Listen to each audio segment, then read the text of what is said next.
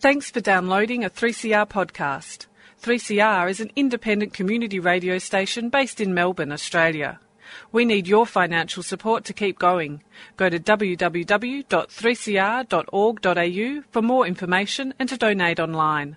Now stay tuned for your 3CR podcast. And thanks to Chris Gaffney for great voices. And it's just after 4 o'clock and it's time for Tuesday Home Time with Jan Bartlett. Today, political corruption in Malaysia. I'll be speaking with Madara Morgan. We Know Who We Are.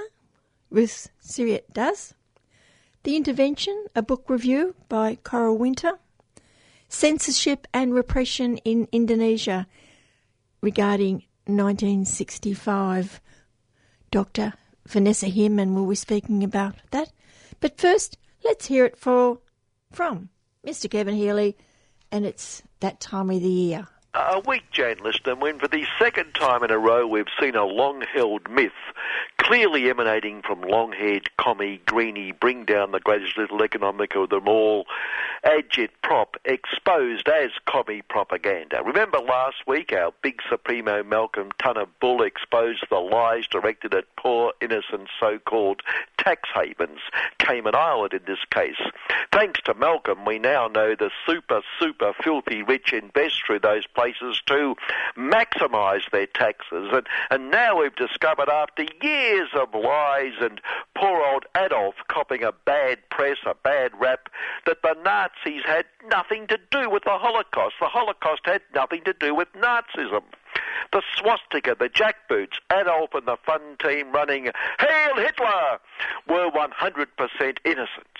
It was the bloody Palestinians all the time, these evil terrorists with so effective a propaganda machine in alliance with their evil commie long-haired co-conspirators who have led the world to believe their propaganda for 70 years. And this week's debunking of the myth, iconoclasm, cannot be denied. It was exposed by no less a reliable source than the Zion Big Supremo Benjamin Netanyahu himself. Well, that probably explains why the world compensated poor Zion by giving them the Palestinians' country. God, Yahweh, the prophet, condemning these mass murderers to eternal banishment, eternal statelessness, and eternity wandering in the wilderness. Despite the evil of the Palestinians, Zion has not just cast them into the wilderness and ignored them. It has sent in heavily armed trained killers to protect them, sent in good, holy Zion citizens to take over the wilderness so the incompetent Palestinians don't waste its potential. And what thanks does it get for this overwhelming act of forgiveness and generosity?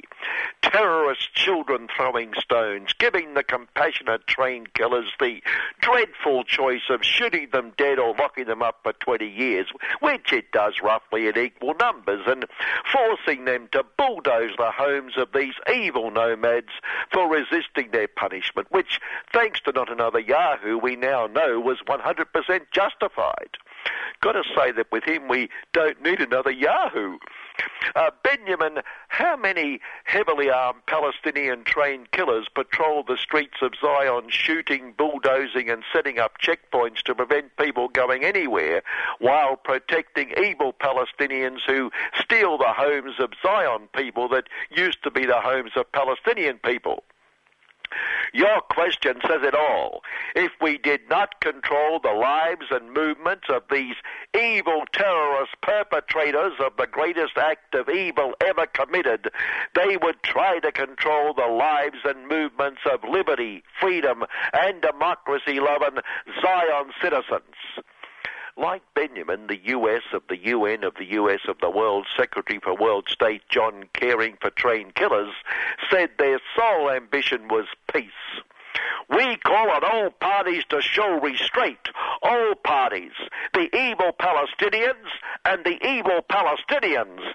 And like Benjamin, we see the evil of the stateless Palestinians as the barrier to peace. Given there is no Palestine, despite what they say, we could achieve peace if only they would accept that they are stateless and nameless.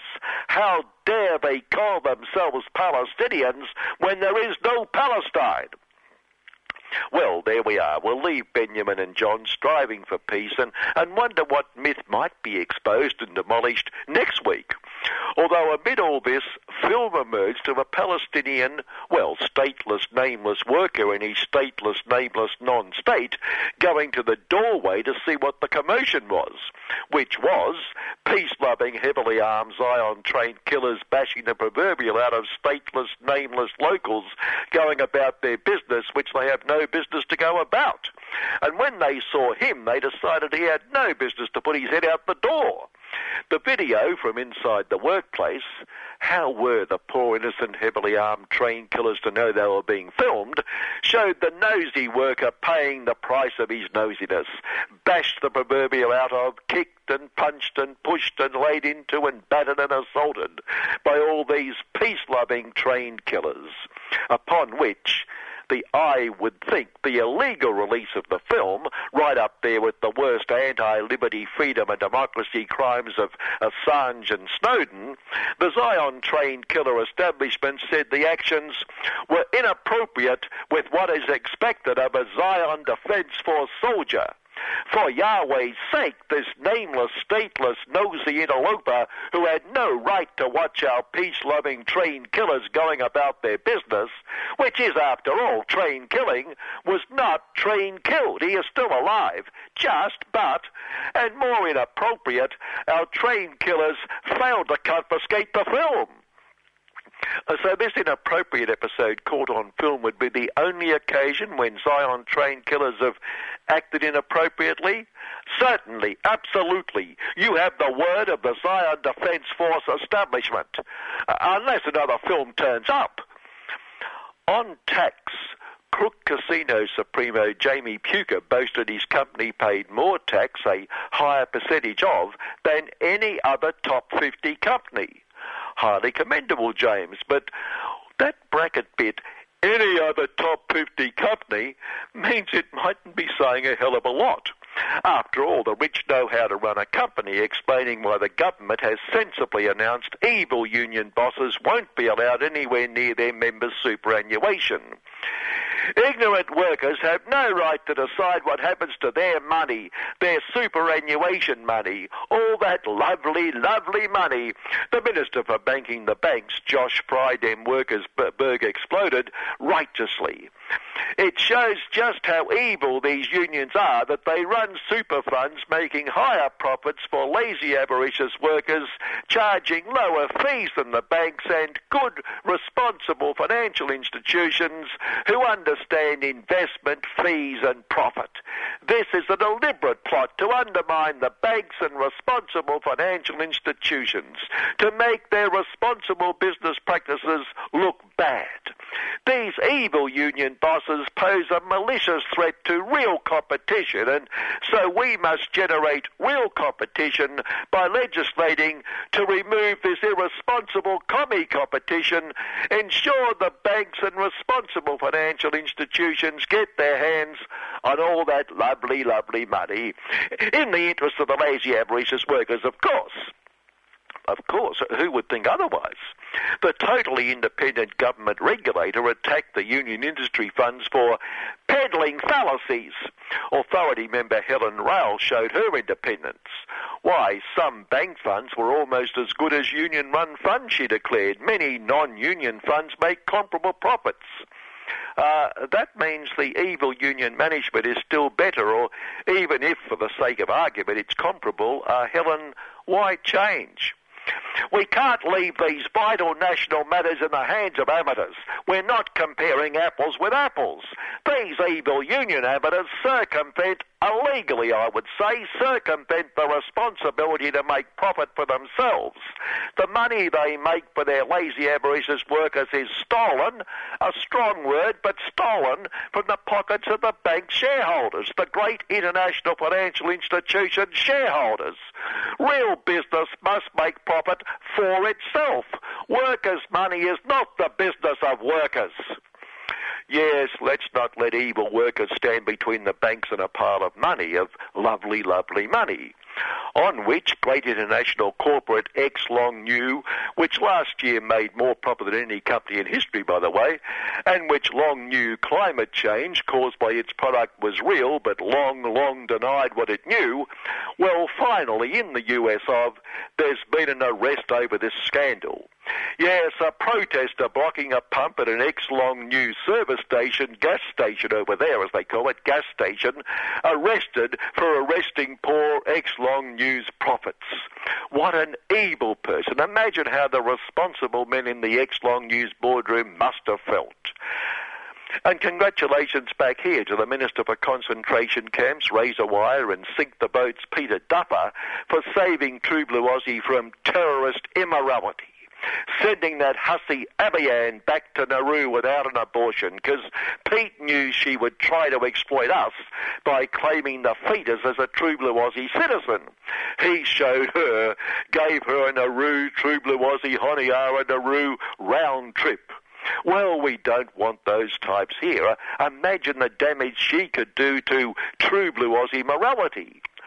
Finally, remember that protracted picket line at the Don't Buy Yada chicken factory, later sprung for claiming free range, which wasn't quite free? Well, this week, Don't Buy Yada was ordered to pay $500,000, true figure, toward underpaid working holiday visa workers, paid a massively generous $11.50 an hour for up to 19 hours a day work, while also having $100 of that extracted for compulsorily living in, quote, overcrowded, unsafe accommodation. Don't Buy Yada refused the not-so-fair work ombudsman access to its work sites. Wonder why? But more importantly, the culprit was contractors. Poor Don't Buy Yada had no idea this was going on. We are an equal opportunity employer, it boasted. We treat workers and chickens as equals. Good afternoon. And that was Mr. Kevin Healy, and that was his week. 3CR are selling keffiyeh Palestinian scarves in support of the last factory that produces them in Hebron, Palestine. All profits will be donated to the reconstruction efforts in Gaza and support Palestinian industry. These are traditional scarves available in red and black, or you can choose from a modern design. Go to 3cr.org.au/shop to buy online or drop into the station during business hours.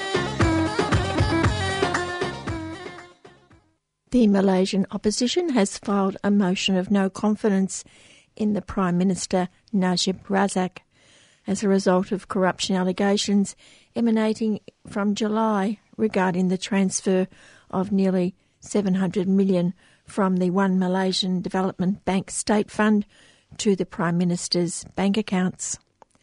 There are some doubts that the motion will indeed be voted on, but nevertheless Razak is not secure in his position, having sacked 4 ministers, his Attorney-General and the Deputy PM to stamp out dissent, and now the 90-year-old former Prime Minister Mahathir Mohamad has joined in the chorus of criticism of the current Prime Minister.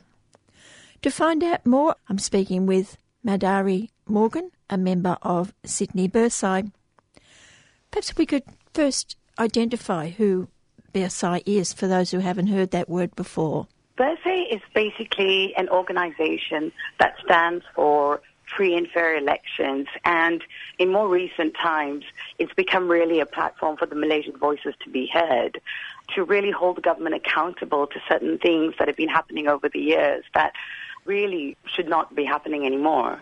Well, when you're talking about accountability, I don't suppose you can go very far past the financial scandal that's now encompassing Malaysia. Can you give the background to that? Who actually broke the story?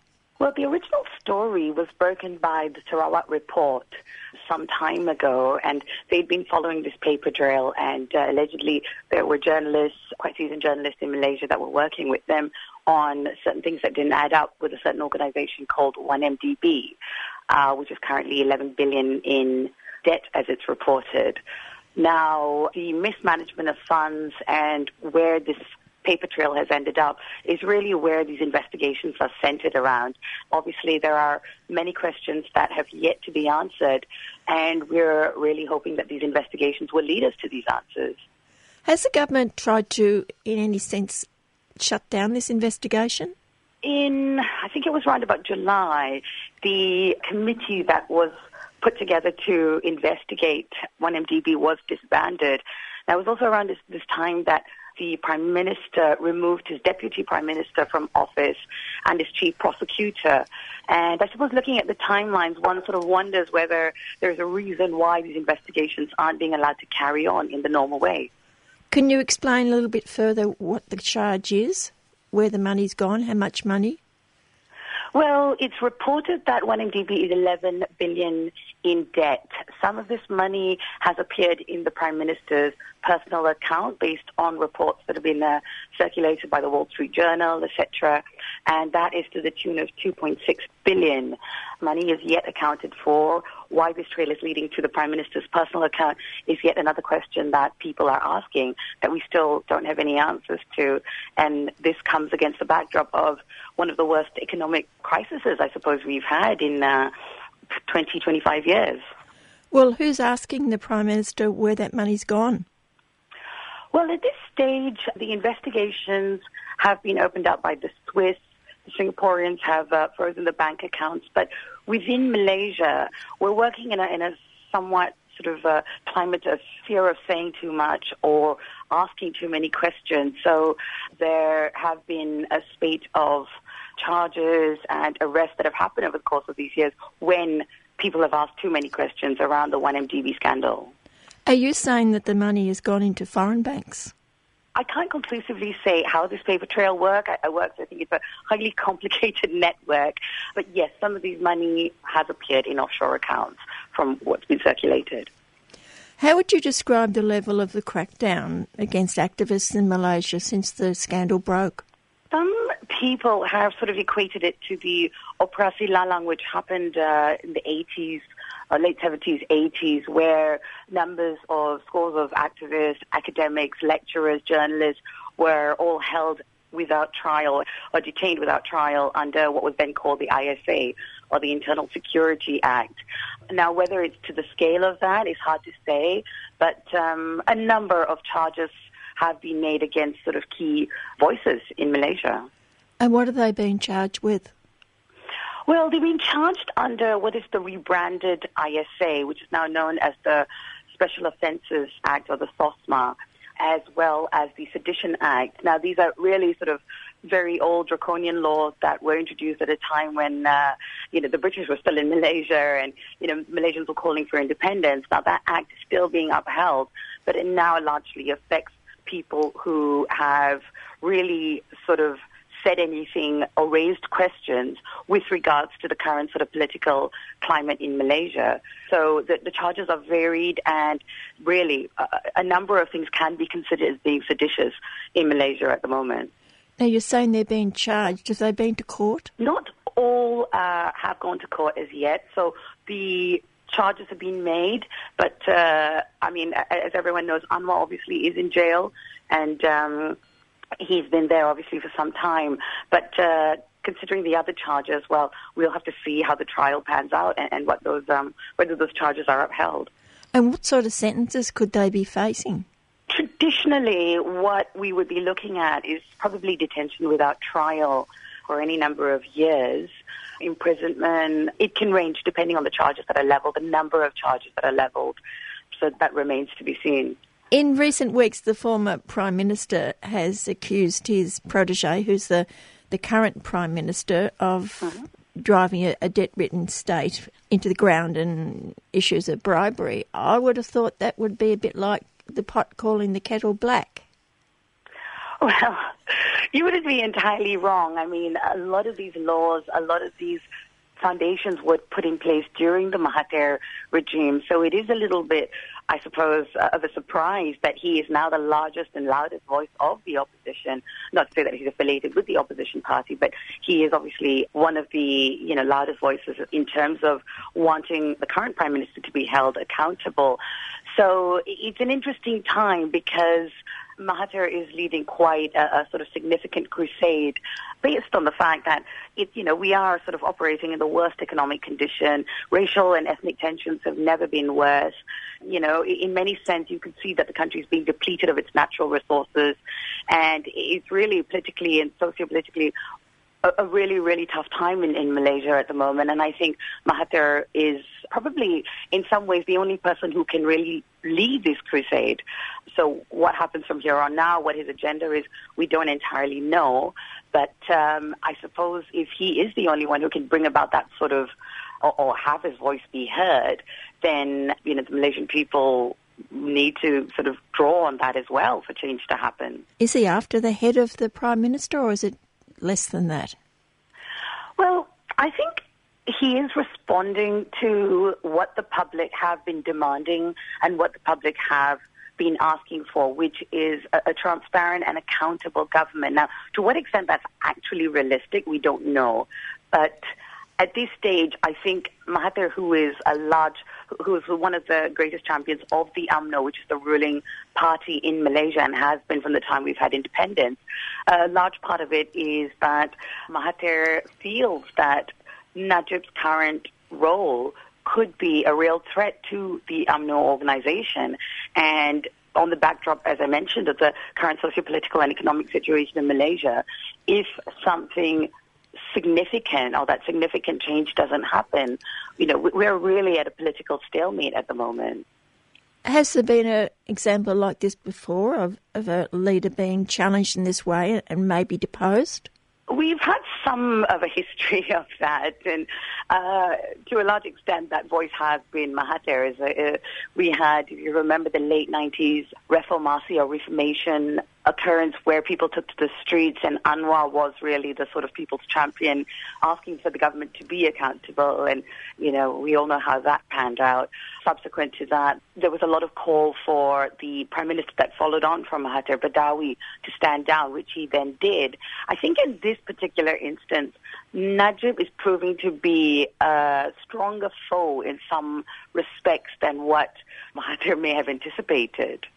But even if he goes, there's still the money that's gone through his bank account, or the alleged money. The alleged money. Well, yes, and the investigations hopefully will reveal a little bit more about that. I think at this stage, given the current climate, Malaysian people just need to know that there is a future that is going to be somewhat less bleak than the current present that we have. Now, it's sort of moved on beyond the issue of the money in his account.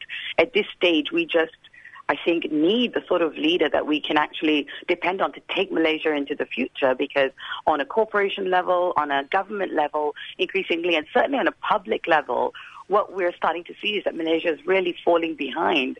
And this is a real threat to the future of the country if something isn't addressed now.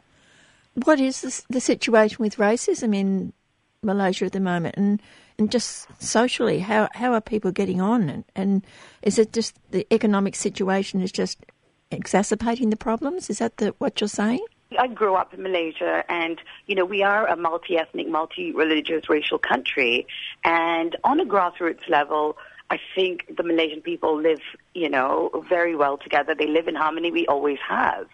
And, for many of us, we are Malaysian first, and then whatever ethnicity we are second. However, the nature of the political structure in Malaysia is we've always had race-based politics in play. So we've had the Malay Party, the Chinese Party, and the Indian Party, and they formed the coalition known as the National Front, or the Barisan Nasional. I think in more recent times what we're starting to see or observe is that this mentality of divide and conquer seems to be the prevailing one in the government, and race-based politics isn't necessarily in public opinion the way forward, because we are an integrated society, we are an integrated community, and creating these sort of ethnic tensions is not the way forward for any country. It's not the way forward for a mature democracy. And it begs the question, are we even a democracy? And I think given the current sort of economic situation, which has really exacerbated the political and ethnic tensions in the country, it's a country that is a little bit stunned, I suspect, by the recent developments. We're a very well-off country. We're rich in natural resources. We're effectively we're a beautiful country and a very harmonious society. And driving these sort of tensions into the everyday life isn't helping the country move forward. So I'd say there's life goes on as per usual in Malaysia, and business carries on as per usual. But, for us to really move this country forward on a structural level and on a foundation level, there needs to be a change.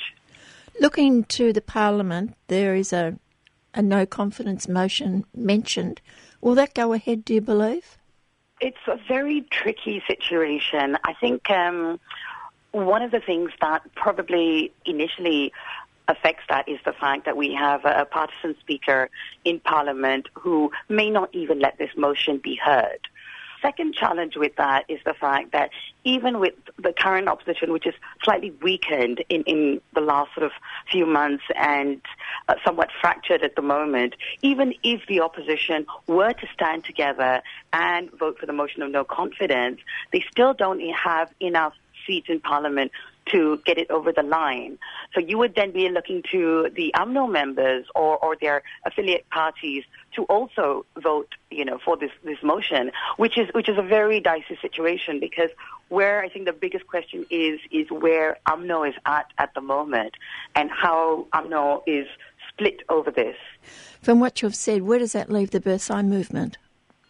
Well, I think it is important. I think it is increasingly important at a time like this that we have these platforms to give voice to the Malaysian public and to have people speak up and say, what we want is no greater than your basic civil liberties. We want to be able to vote our government in. We want to be able to have a leader that's got Malaysia's interest at heart. And I think as long as the people feel this way, and it is a movement that's growing, and it is a movement that's gaining strength, and I think it is a movement that needs to continue, because, yes, change may not happen in the next election. Yes, change may not happen in the next 10 years, but I'm hopeful that change will happen. And I think as long as we're fighting for that change, then organizations like Bersih have to continue to grow and strengthen support, continue to provide that platform. Is your platform nevertheless limited by censorship? It is. I mean, there is a climate of censorship that has always been prevailing in Malaysia. But I think what we want to do, the foundation of it, is really to kind of push through those basic civil liberties. And as long as we're doing it in a way that gets our message across, then hopefully, we're not shut down. And we have to consider those people who are facing possibly long jail terms. Yes, and again, this is another, I suppose, setback that the country doesn't need at a time like this. On the surface, things may seem a little bit desperate at the moment and set against the backdrop of one of the worst sort of environmental crisis in the form of the haze that's happening in Malaysia. It does seem that there's a sort of sense of desperation in Malaysia, but I think beyond that, that is really galvanizing people into action. It's voices are coming out from quarters that we haven't heard before, and I think that's so key, because this doesn't need to be, as much as this is our present, this doesn't necessarily need to be our future. Could you just talk for a couple of minutes about the haze? This is a yearly occurrence that happens in Malaysia. It must have a long-term impact on people's health if this is happening every year. It does, particularly young children or people with respiratory illness. I was back there recently and literally stepped out of the airport and you can just smell burning in the air. It's not good at all. But again, we need the government to galvanize and take action with the Indonesian government to prevent this from happening. But, I don't know to what extent that is happening or whether it will happen. So, it's just another layer of complexity that the country really doesn't need right now. I've been speaking with Madari Morgan from Sydney Bersih, and you are listening to Melbourne's community radio station 3CR, and this is coming up very, very soon. Left After Breakfast presents the legendary Left After Lunch, a very special Getting to Know You Day and fundraiser where you will rub shoulders with legendary luminaries and swap stories with other legendary listeners. Tickets are $25 and $30. So come on down for Left After Lunch on Sunday the 1st of November from 1pm to 4pm at Eco Centre, St Kilda Botanic Gardens. Visit 3cr.org.au for more information.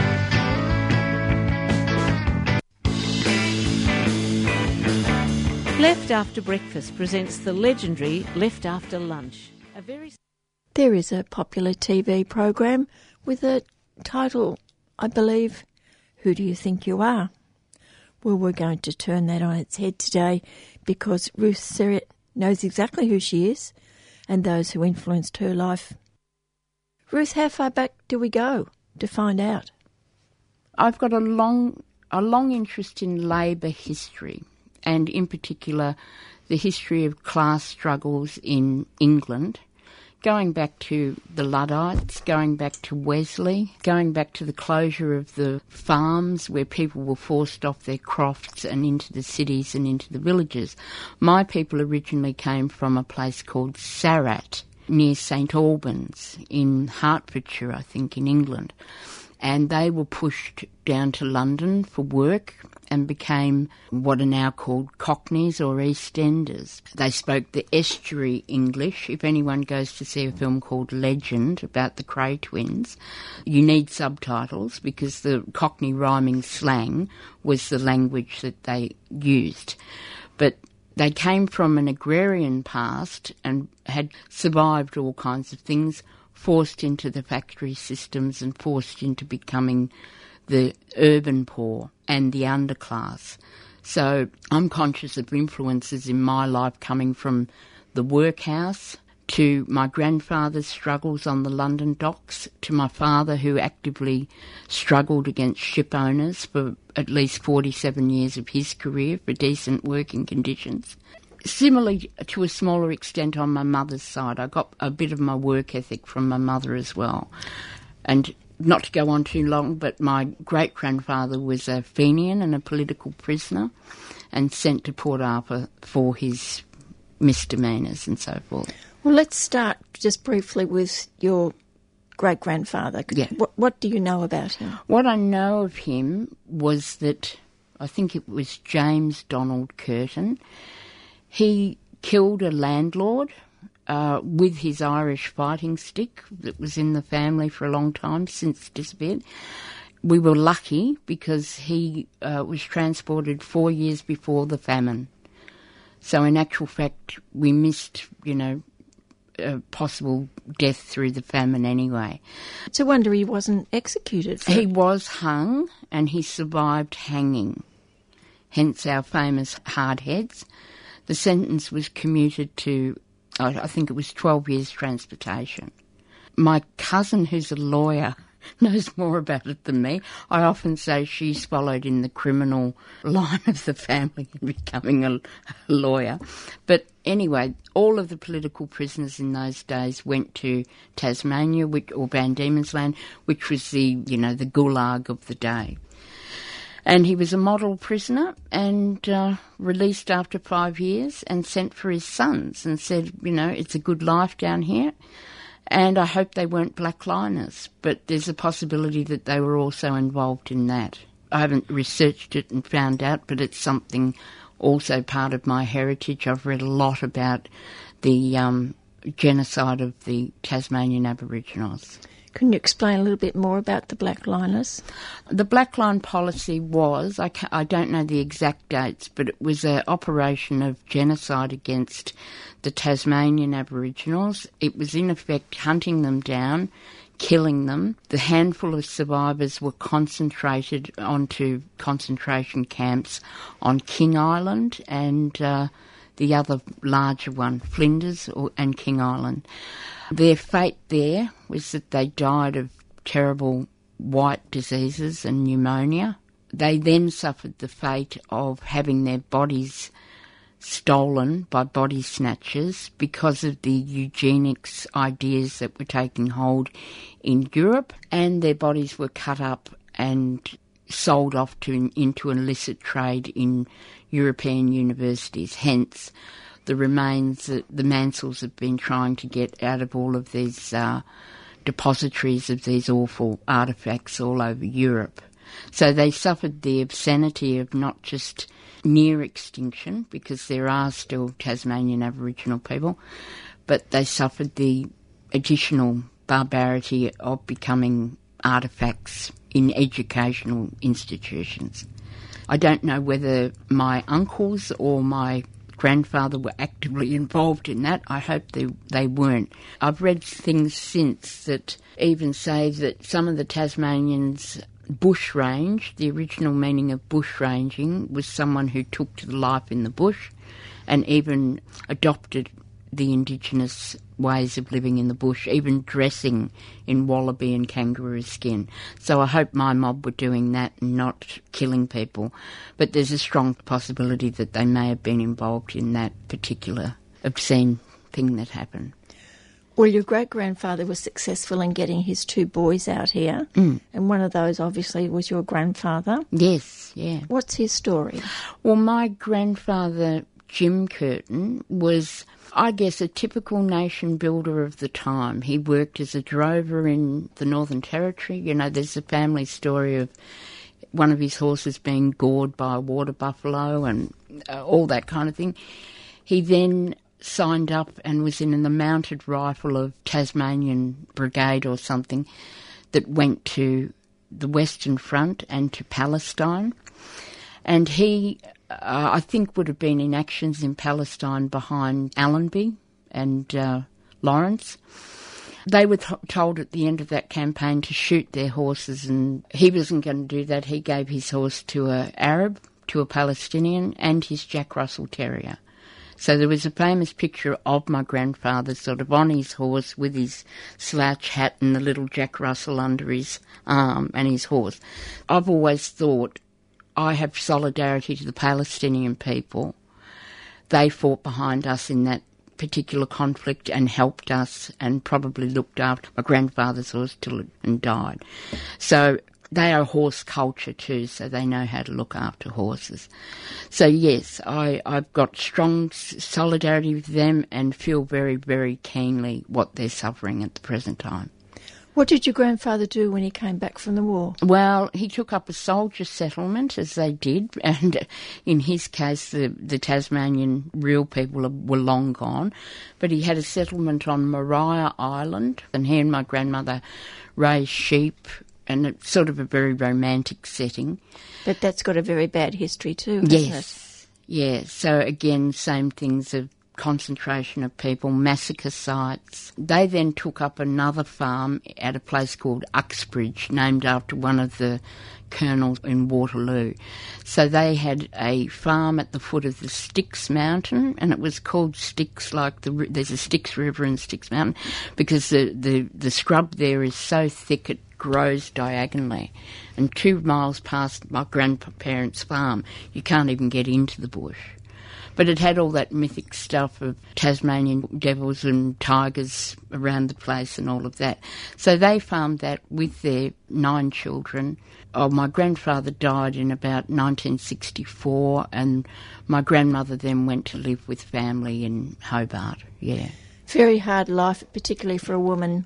Oh, my grandmother was an amazing woman. She was a tailoress or seamstress, and she made all the wedding dresses in the district and all the deb gowns and all that kind of thing. And God help you if you came across her when a singer was not working. She'd have needles in her mouth and steam coming out of her ears.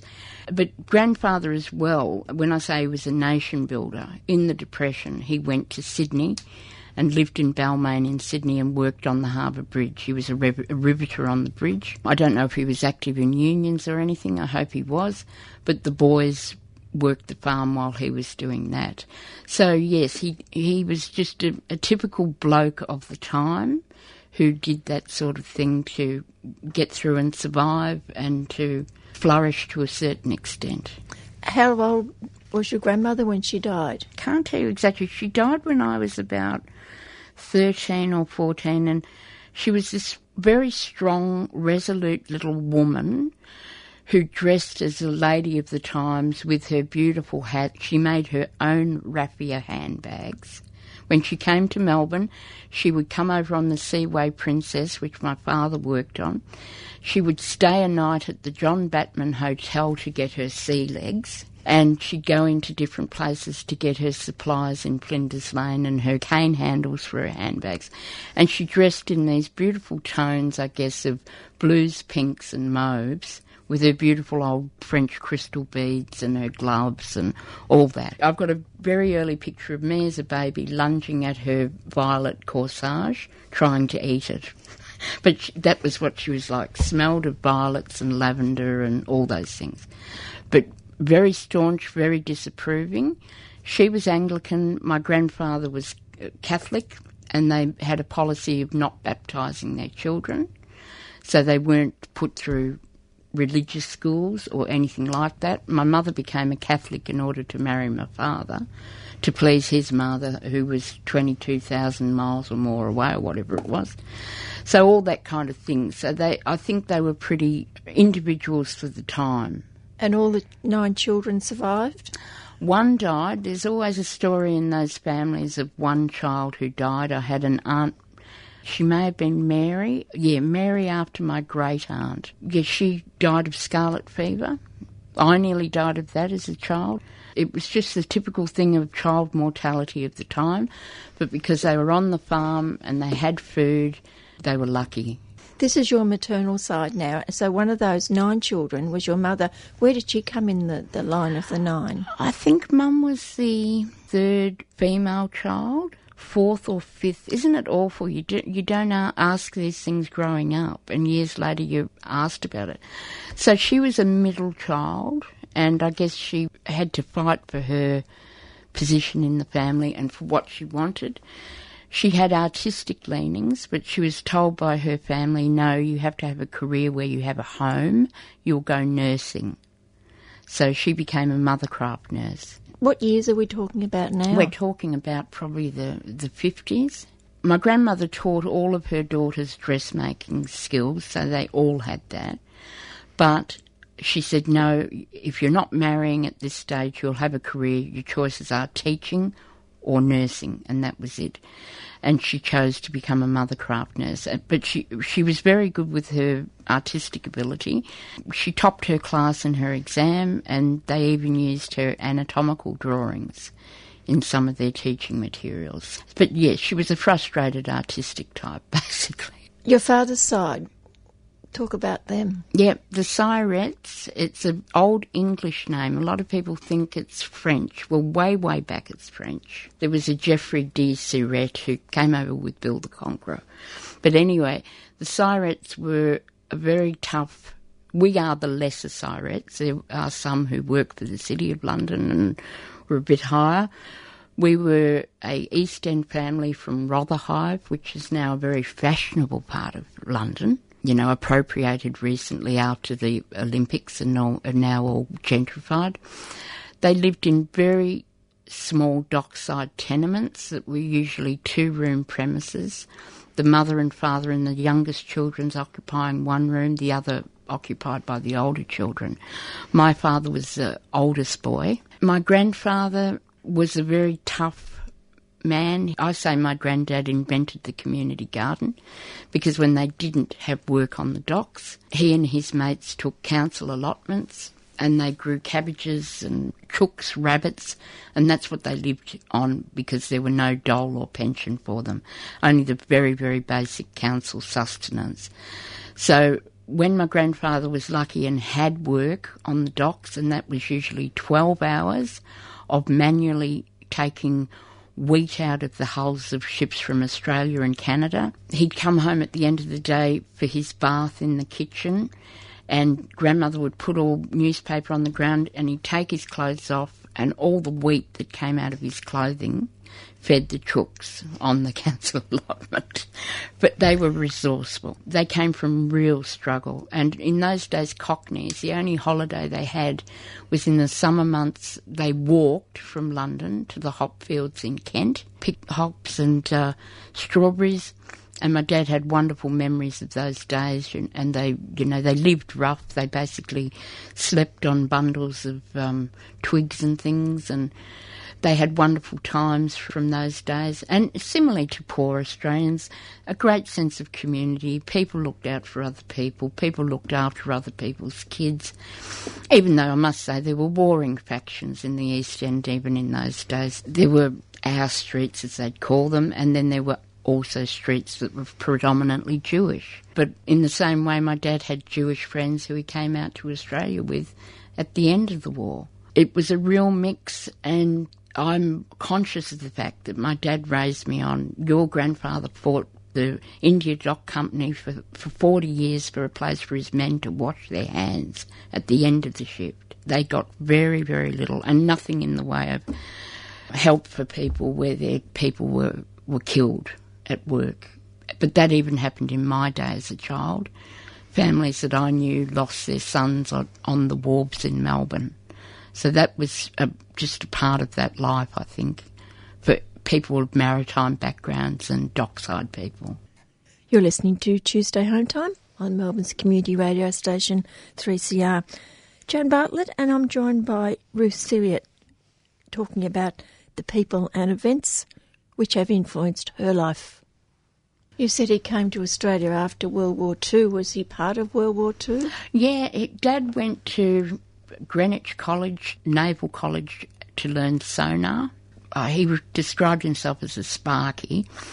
Dad was stationed in Murmansk and Archangel in the war, and he said the Russians were the greatest people to fight alongside of because they did not waste a bullet. As opposed to the Americans, you'd get killed by friendly fire with them. The thing about that experience, Dad was stationed there and saw all kinds of people there, including German prisoners of war who were forced labour in those situations. And many, many years later, we used to take our holiday once a year at Bright, and we'd stay at the Municipal Caravan Park, and then one year we went to Hoff's Caravan Park.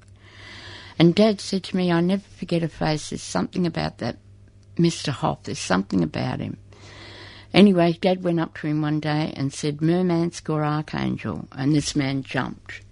And he'd been a former German prisoner of war who survived that. Dad never talked a lot about the war for obvious reasons. He was on small frigates that went between big battleships that pulled sailors from both sides out of burning oil and horrible things. I've read some of his war diary, but even with that, parts of it, there's huge blanks where he hasn't made entries of things that he's witnessed. Do you think it lived with him all those years later? Oh, definitely. Dad suffered from post-traumatic stress from that, as did some of my aunts who survived the East End being obliterated by the Luftwaffe.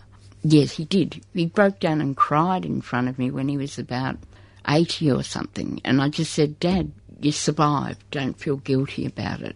You know, you've gone on, you've lived, you've been happy. But they carried a lot of guilt for having seen their school friends die. Sorry, getting a bit emotional myself here. I never rang Dad over the Anzac Day period because he'd been in a pretty black mood, and I wouldn't call him until after because I just thought, no, let him get through that. And he didn't go to the RSL or any of those things. He was a member of the Navy Club, but he didn't go in for the parade and all of that. A lot of men didn't, did they? Yeah, they just didn't commemorate it in that kind of way. How old was he when he came to Australia, and why did he come to Australia? He sustained an injury falling off a crow's nest in the Arctic Ocean, fell down, broke his leg, went back to Murmansk. His skipper hadn't signed off on his papers. They were going to put him on the Edinburgh, on the wards, the hospital ward, to set his leg. It was fortunate because, again, the Syret family luck. He had to stay where he was till he got all his papers signed. And then the Edinburgh was sunk by the U-boats. So he was very lucky because he would have been strung up with his legs strung up and in Davy Jones's locker, as he said to me. So he came back to London, tried to get a settlement from the government for his injury, didn't get it until, assisted by his union many years later after his retirement, finally got a payout from the British government then. Not a great deal, I might add. And he was restricted in the work he could do for the rest of his life, so hence he was a marine steward because he could hobble around and get to this part of this gangway and that part without much problem, but he always walked with a particular limp. But mind you, he was as fast as anyone in the store gift when we were at the racecourse and he had to get to a bookie to put a bet on, or getting up to the local phone booth to put a bet on some advice from Brian Martin or someone. But yeah, he suffered from that. He was disgusted with England at the end of the war in that they weren't going to look after their returned men.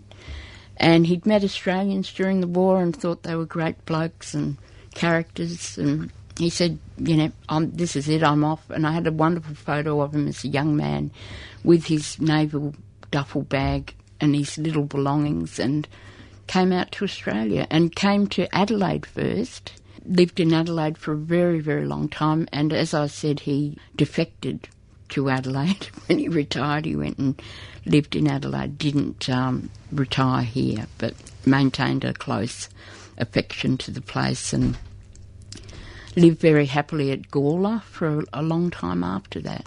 What was the influence of your mother on you? I recently heard a documentary on a woman called Diana Vreeland who had a difficult relationship with her mother.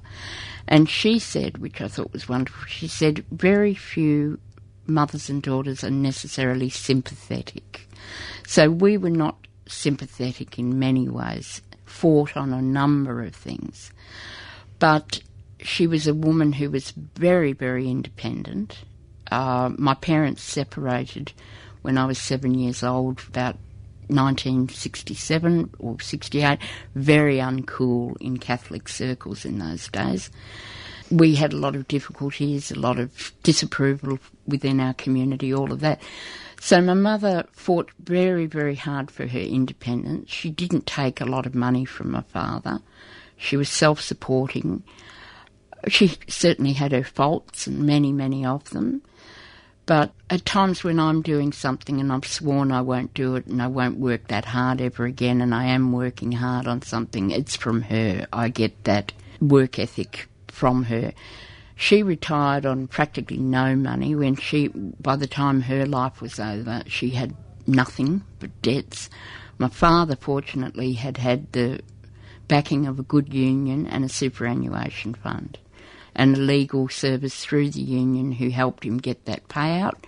He was also pretty well industrial deaf by his mid-60s, and he taped noise on ships and things like that for other people who would hopefully get something in the way of compensation as well. So he had a lot of injury just from the result of the war than with doing the work that he did. But by comparison, because women didn't have superannuation funds, women didn't have a position with banks to be able to take out mortgages as easily, she was very much more compromised as a result. I get a lot of my fieriness from her, I think, too. So, there's good and bad. And what have been the priorities in a political sense for you? Well, we live in the most appalling era of erosion of all the things my family and others have fought for. And this is an amazing concern to me, that we've been in this consumer amnesia while this is actively going on, the active destruction of all of the things that we've fought for. I don't have children, but it's a huge concern to me that young women in the workforce, a key thing for them is going to be equal pay, and they've got a solid, hard, difficult road ahead of them, and no help and no solidarity. So that's the key thing they have to work on. When I worked as a marketing consultant and I used to set up my own teams on different jobs, I had a policy with all the work groups that I work with: no pink glass ceiling as well as glass ceiling. You do something to help an older woman in your team, and you do something to help a younger woman in your team. And they were things that I hope I engendered some sense in them of working together on those things, hopefully all going ahead in some way. But I see it now as I think everything's going to be eroded, even the long-fought things for maternity leave and what have you. I don't want to be a pessimist, but there are active forces in the neoconservatives that they want to dismantle and destroy all the advances of the last 2 centuries. And these are things that have been hard-fought and paid for in blood. And when I said earlier about dockside families, there was a family in the street that I grew up in because we went from South Melbourne dockside areas, and the Victorian government thought that Broadmeadows was the place for us, not the dockside, not lovely old Baghdad down there in Port Melbourne, up in Broadmeadows. So when Dad came in at 4 a.m, we'd have to wait to the first train to go in and get him and collect him. In that street we had a lovely families, and one family was a couple she had conceived later in life, and they had this wonderful young son, and he was killed on the docks by a container or something like that. And I've never forgotten it.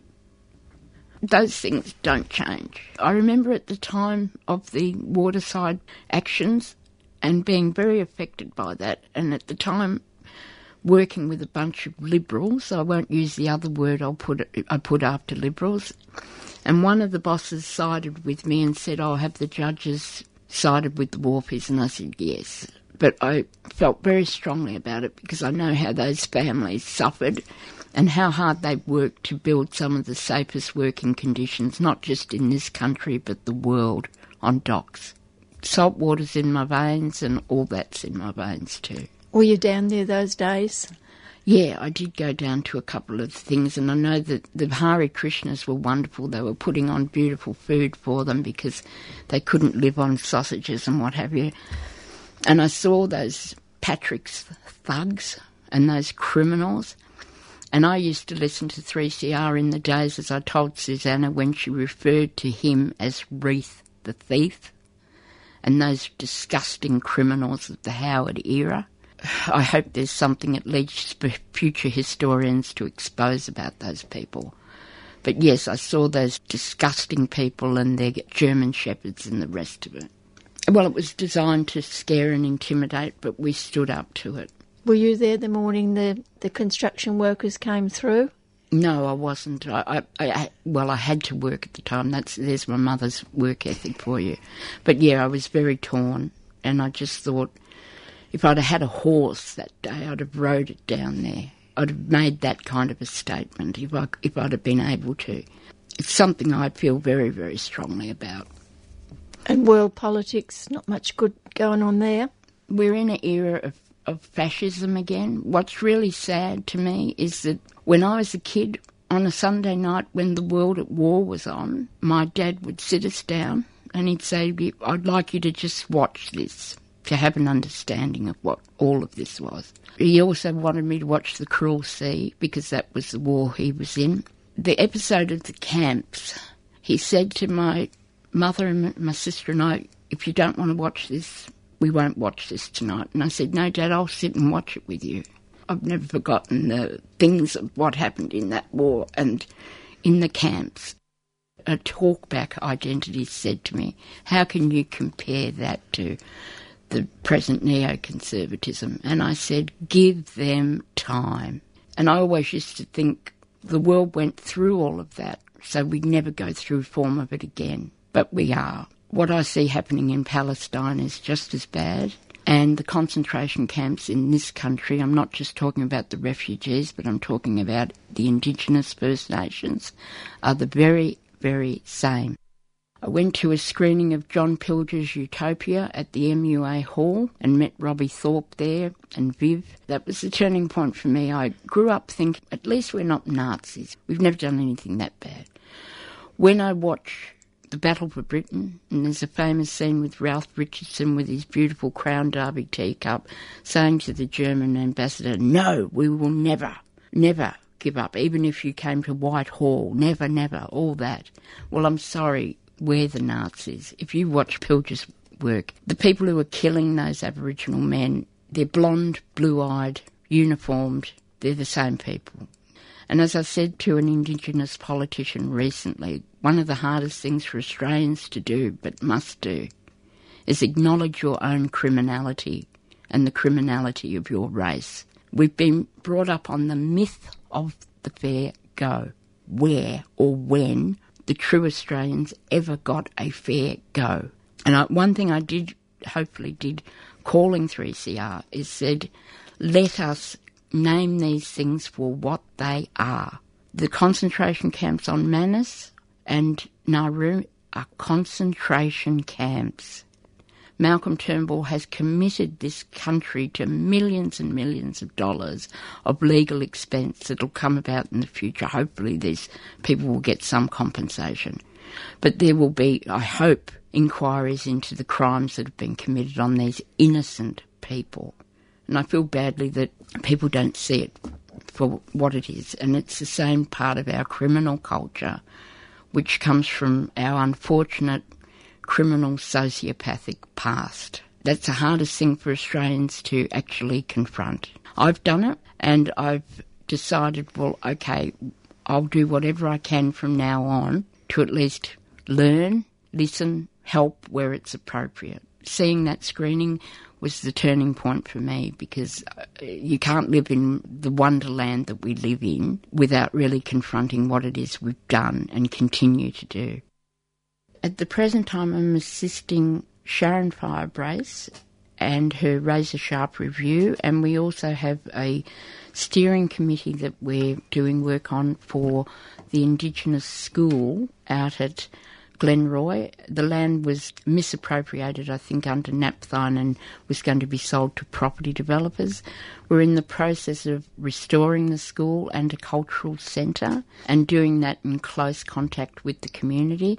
Sue Bolton of Socialist Alliance is also closely involved in that process, and it's a wonderful thing for me because I've always recognised that that part of Melbourne was Indigenous. I also lived at Sunbury, which was a sacred country to the tribes from Bundoora area, Confederacy of Tribes from there all the way over to Gisborne.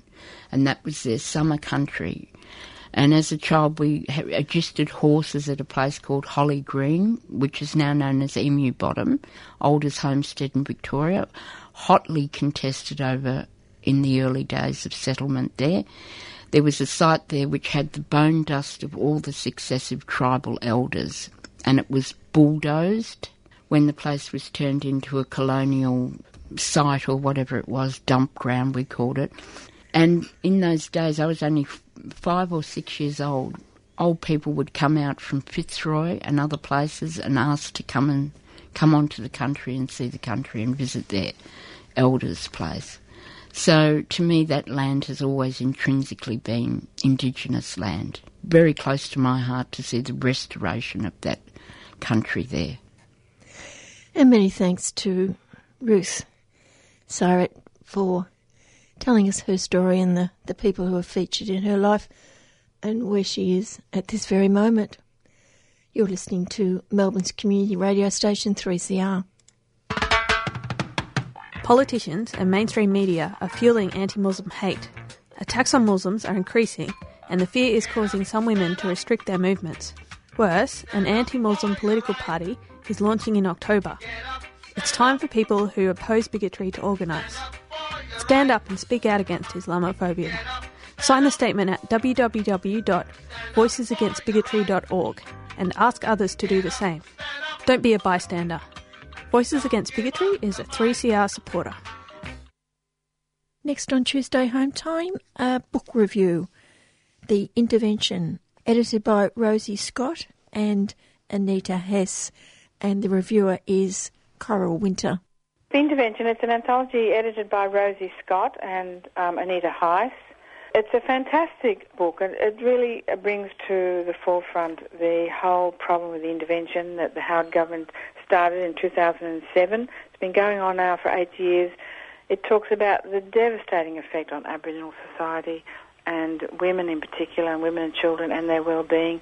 And it's a very readable book. You know, it's easy. There's just small segments and poetry by many Aboriginal leaders and elders in the society, and to tell you what's happened to them with this intervention. There's a massive, I think, black hole in that no one talks about this. It's not in the media anymore after Howard brought in that disgusting military intervention where they spent $587 million bringing in the army for 6 months to invade the communities.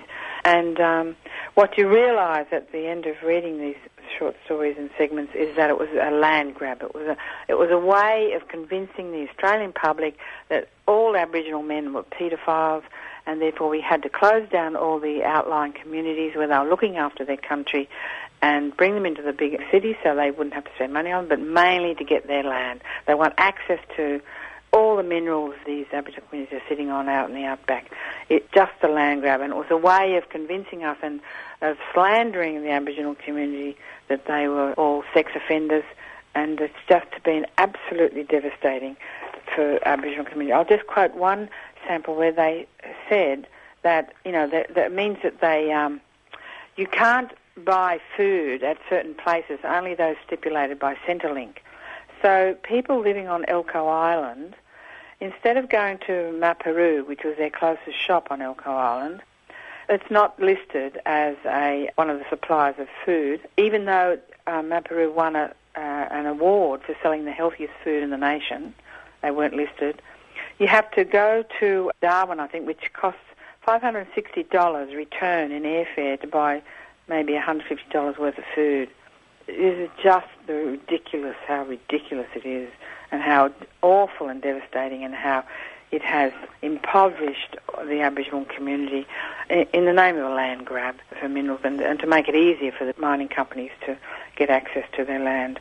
It's a great book. Look, there's some great little stories in it. I really like, there's some great writers, Melissa Lukashenko, and also P.M. Newton, who's a fantastic little article, who's our new crime writer, Australian crime writer. She's great. But a whole lot of other, Aboriginal writers, Nicole Watson, her brother Samuel Wagon Watson. There's poems as well by Lionel Fogarty, and a whole lot of other Aboriginal leaders speaking out on what this has meant for them and what it involves. It's a really good book. Congratulations to Rosie Scott and Anita Heiss for bringing this out. We went to a launch at Redfern Community Centre in July when they launched the book, and there was a great speech by Gillian Triggs, who's a human rights thing.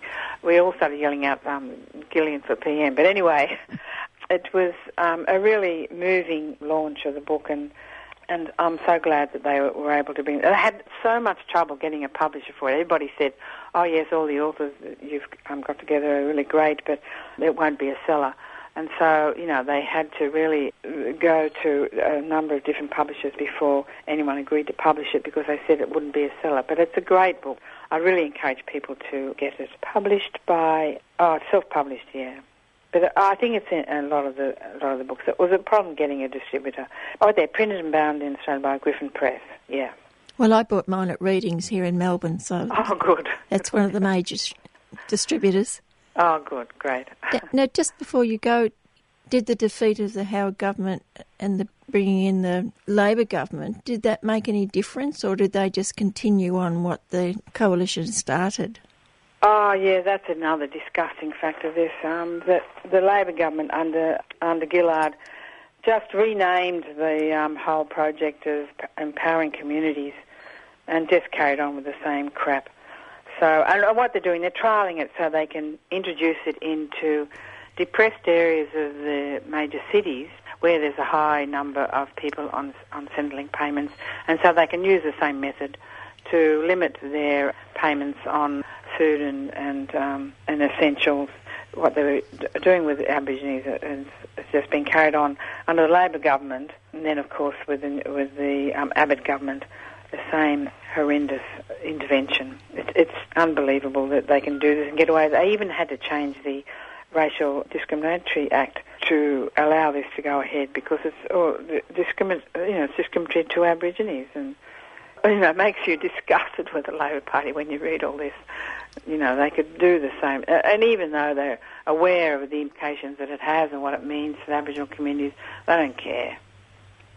But just the fact that this book has been published and the contributions from the Aboriginal people just shows that they're fighting. Yes, they're fighting. And we must help them in that struggle. The white community must recognise what has been done to the Aborigines, and still, it's as bad as the Stolen Generations. This is disintervention, and must support them and help them in any way we can to stop this. And that's Coral Winter.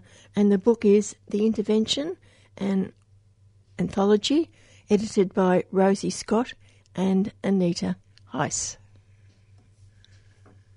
Indonesia's largest writers' festival, the Ubud Writers and Readers Festival in Bali, has been forced to cancel a series of events marking the 1965 massacre of alleged communists, an estimate 500,000 to 1 million people, after threats by authorities to revoke its operating permit, leading to the conclusion that Indonesian freedom of expression and critical thinking are under attack, that the totalitarian legacy from the New Order regime is alive and kicking. I'm speaking with Dr. Vanessa Heerman, lecturer in Indonesian Studies at Sydney University.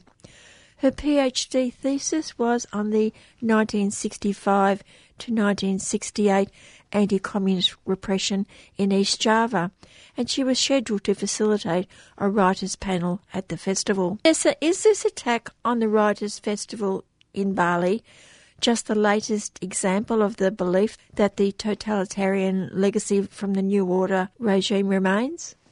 The issue of 1965 is not often clear-cut in terms of how the government will respond either at the national level or at the local level. So often as researchers working on 1965, we don't know what is allowed and what is not allowed by the government until such time as an event has taken place. I'll give you an example. We've been researching this issue now for a number of years, and there have been a number of books, memoirs, interviews that have come out about people's experiences of 1965. Now, in general, these kinds of events and cultural products and books and so on are tolerated by the government, and by and large they are not banned, they are in free circulation. So on one hand we can say that there is relative freedom to discuss this issue in Indonesia, but at the same time there have been attacks against meetings and so on of victims groups, survivor groups. This year alone, in the beginning of this year, in Bukit Tinggi in West Sumatra and in Solo in Central Java, 2 meetings were forcibly suppressed by civilian groups, one of which was the Defenders of Islam Front, and often the attitude of the security forces, i.e. the police, is really just to stand by and allow it to happen without giving sufficient protection to those who are being attacked. It's a very mixed picture when it comes to 1965 because of that level of tolerance which we've seen since the beginning of Reformasi in 1998, and then we still have incidents of attacks and book bannings and things like that. So this particular event with the Ubud Writers Festival has to be seen in the context of what else is going on in Indonesia on the 50th anniversary of the massacres. There have been many events taking place, meetings and so on, all over the world, in Australia, the Netherlands, the United States, United Kingdom, about the events. The Frankfurt Book Fair has just concluded, and one of the themes there that was taken up with regards to Indonesia was 1965. That's the context which we see these attacks against the Ubud Writers Festival, as well as against a student magazine called Lentera, which means lantern, which is published from the University of Satya Wacana in Central Java, in Salatiga. They were also banned and withdrawn from circulation, that magazine, and the editor and the magazine's team were pressured to issue apologies, statements, explanations and so on to say why they published a magazine that focused on how the massacres were experienced in Salatiga, in that area itself. Also, the Ubud Writers Festival is not an isolated case, but I do think that the extra pressure on those of us looking at 1965 is because The government feels that it's a sensitive time because it's the 50th anniversary of the massacres, so there's heightened concern of what might happen in terms of reopening this path. There's an International People's Tribunal taking place in The Hague starting from the 10th of November, and that might also create extra pressure on the government and on the military, the police and so on, and that might explain why they're reacting in this way. And what was on the agenda of the Writers' Festival that so concerned certain people?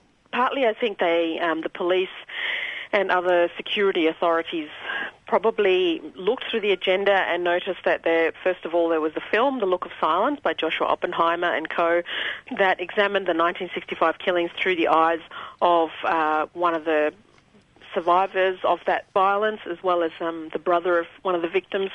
And immediately that throws up all sorts of issues, because The Look of Silence and the film before that, The Act of Killing, are two internationally acclaimed documentary films that have, for a lot of people who didn't know about this past, have suddenly pushed the issue of 1965 to the forefront, and it's creating a lot of new knowledge around the world about 1965. So the fact that The Look of Silence firstly was on the agenda of the Ubud Writers' Festival as part of the film screenings, as part of the Writers' Festival, I think was the first thing that created alarm, because officially The Look of Silence is censored, is not allowed to be shown in Indonesia, even though there have been lots and lots of film showings taking place in universities and so on of The Look of Silence. So that was the first one. And then there are also three other panels, writers' panels, on 1965. My one that I was going to facilitate, called Bali 1965, which featured the work of grassroots activists in Bali dealing with 1965. And there was another one with famous authors such as Ayu Utami and Eka Kurniawan, looking at how to write about 1965, how 1965 has touched the works of fiction that they have gone on to create. And also a third panel about the experiences of editors in Indonesia primarily, creating memoirs, oral histories about 1965, based largely on testimonies with eyewitnesses and victims. So they're the main events, but also there was a photo exhibition called The Act of Living, about women victims of violence who have gone on, who've survived and gone on with living, and to highlight their life stories. And that was jointly curated with the Asia Justice and Rights, an NGO based in Indonesia.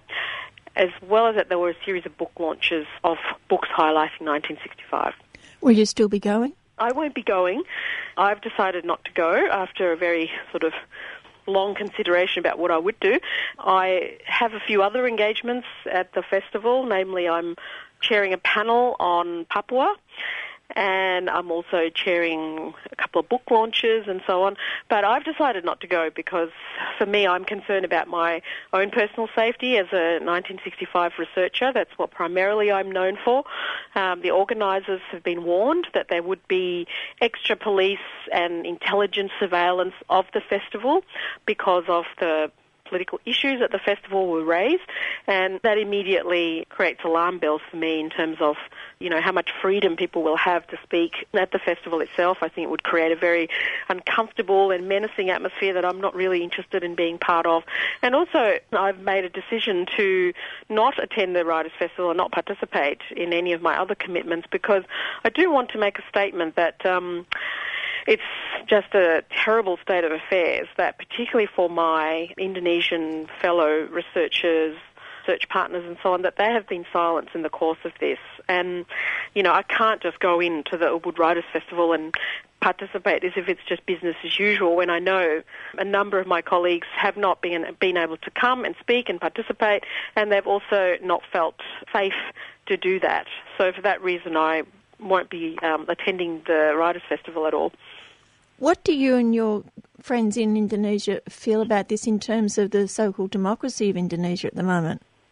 Well, I know that my colleague at Sanata Dharma University, Dr. Bhaskara Wardaya, is very shocked and upset about the turn of events, because he feels that after 17 years of Reformasi, he wouldn't have expected this to happen, this outright form of intimidation and censorship against the festival, and the intimidation against the festival organisers.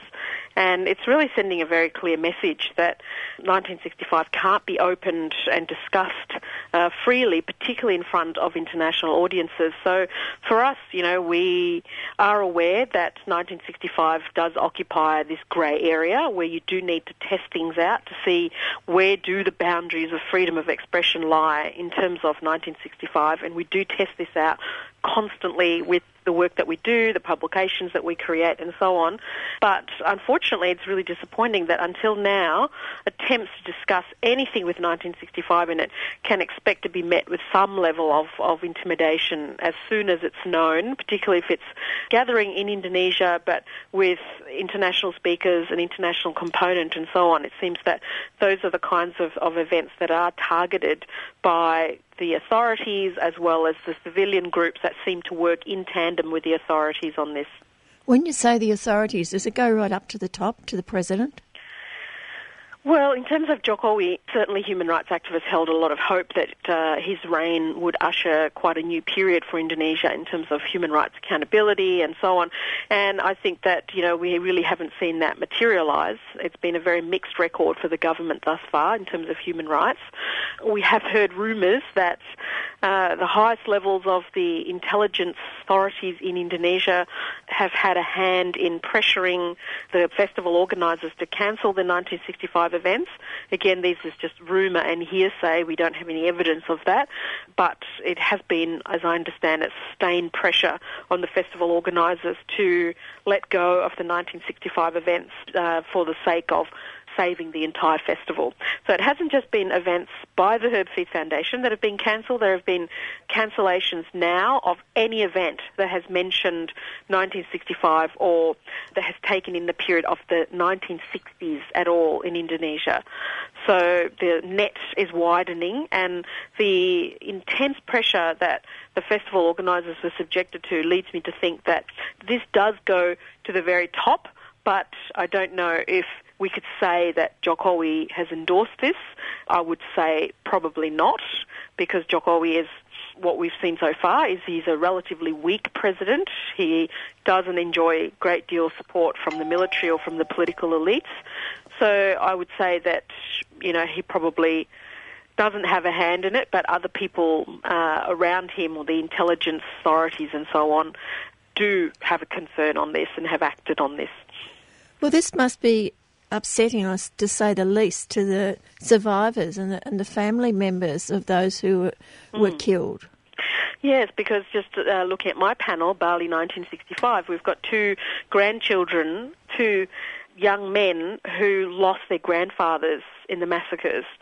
And so what we're doing is, Indonesia has not taken responsibility for the mass violence and the killings that people suffered. And what we're seeing now is that the following generations have continued to be silenced. Not only were their grandfathers taken away, the grandkids now have not been able to speak about their experiences and about the, collection of prison songs that they created, that they compiled based on the work that they've done with former political prisoners.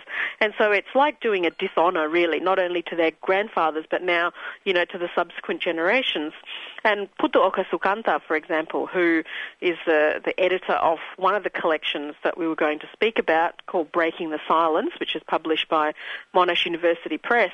Now, Putu served 10 years in prison without trial, and he's come out of prison and, he's become a really prolific writer and filmmaker and so on. He's one of the most inspiring people I've ever met, and he has also been silenced as a result of this too. So for the survivors and their families, it's not only having had to suffer all the losses that they have suffered as a result of political imprisonment, but it's gone on until, 50 years after the massacres themselves. And the question that you ask is, haven't these people already paid enough?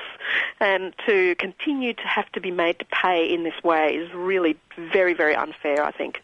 Is there also a concern that silence mightn't be the end when we look at the arbitrary arrest and deportation of an older man who was in Sumatra visiting his father's grave. Yes, I mean, to what extent can the silencing, continue? Because as in the case of Tom Ilias, he was exiled during the life of the New Order regime of over 30 years. He left as a young man to study overseas, and the regime change happened in Indonesia while he was away, and he wasn't able to go back, and he was separated from his family for a very long time. Now, the problem with Tom Ilias was that he wanted to go and visit his father's grave that just happened to be part of a mass grave. And, of course, this, aroused the concerns and fear of the local authorities of where would this end, if they didn't silence Tom and stop him from going to his father's grave. He may well have ended up disclosing or speaking about his family's experiences, but you can't shut down the discussions forever because, as Tom's case showed, within a matter of days there was a, solidarity campaign organised around the world, and to point out the injustice of this. Not only has the man been denied the ability to visit his family for 30 years, but also that suddenly he was deported and blacklisted, and how unjust this was. So I think that it's possible to have silence for a period of time, but particularly in an age of social media, it's very difficult to censor things and ensure that things remain buried and silenced, because it's not possible. The books that we were going to discuss that are published by Monash University Press that we were going to discuss in Ubud, they're freely available for download in electronic book format from the Monash University Press website. The government can try and censor discussions on this. Yes, we won't be able to speak at the Ubud Writers Festival, but the books themselves remain freely available. So there's only a limit to how much the authorities can actually censor and silence in this day and age. Finally, Vanessa, as an Indonesian yourself, how does it impact on you, not only as an historian and a researcher, but on a personal level? For me, it's very difficult because, I obviously have a certain level of personal ties with the country and so on. I've had to wrestle very hard to work out, what my position would be on this occasion of the banning of our sessions and, how it impacted on my friends and my colleagues and so on. And, of course, I have to deal with, the personal side of things and to set that aside. But, for me, it's very sad and very painful to think that, censorship is returning to the country of my birth, and I'd fought for a very long time, outside of Indonesia to make sure that we didn't have to deal with this kind of repression, these censorships and so on. But at the end of the day, we realised that the reform period being as limited as what it was, the reformasi, democratic transition to Suharto was so limited that it really left a lot of status quo forces still in place. Now Golkar, the New Order ruling party, is now one of the top 4 place getters in the 2014 elections. So we realise that Indonesia has undergone a process of democratisation, but we also realise that so many things have remained untouched. And, what else can you do other than to keep being active and campaigning on these issues and speaking out and writing about these issues wherever you can? Thanks, Vanessa. Okay, thank you, Jan. And that's Dr. Vanessa Heerman, who's lecturer now in Indonesian Studies at Sydney University. And just finish off with a little snippet from activists in England. Activists have taken it on themselves to show some of the BBC's most senior presenters the reality of the situation on the ground in Palestine. As a result of the broadcasting company's persistent, biased and misleading reporting on the situation in Palestine and Israel, the Palestine Solidarity Campaign has decided to surprise Broadcasting House with the delivery of mugs printed with maps showing how much land Palestine has lost to Israel since 1948. In case of confusion, the presenters will receive an accompanying letter reminding them who is the occupier and who is occupied. We hope having a Palestine Solidarity Campaign mug depicting everything the Palestinians have lost in the last 68 years, sitting on their desks will remind the BBC's head of news and its senior presenters that it is the Palestinians who are the victims in this situation, not the heavily armed Israeli state. And we hope they enjoy drinking their morning tea from our mugs. And that's the Palestine Solidarity Campaign in the US. Perhaps there's a message there for some of the media here in Australia. Left After Breakfast presents the legendary Left After Lunch, a very special getting to know you day and fundraiser where you will rub shoulders with legendary luminaries and swap stories with other legendary listeners. Tickets are $25 and $30. So come on down for Left After Lunch on Sunday the 1st of November from 1pm to 4pm at Eco Centre, St Kilda Botanic Gardens. Visit 3cr.org.au for more information.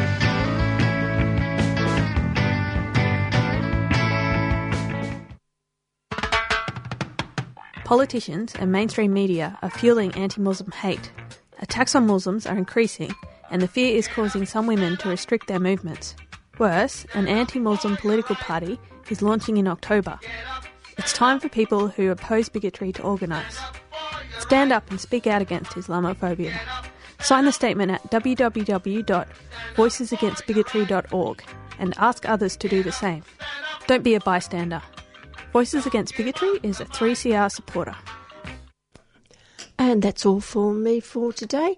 Coming up in just a couple of moments will be Jonathan with Food Fight, and I'll be back next Tuesday at 4 o'clock. Bye for now.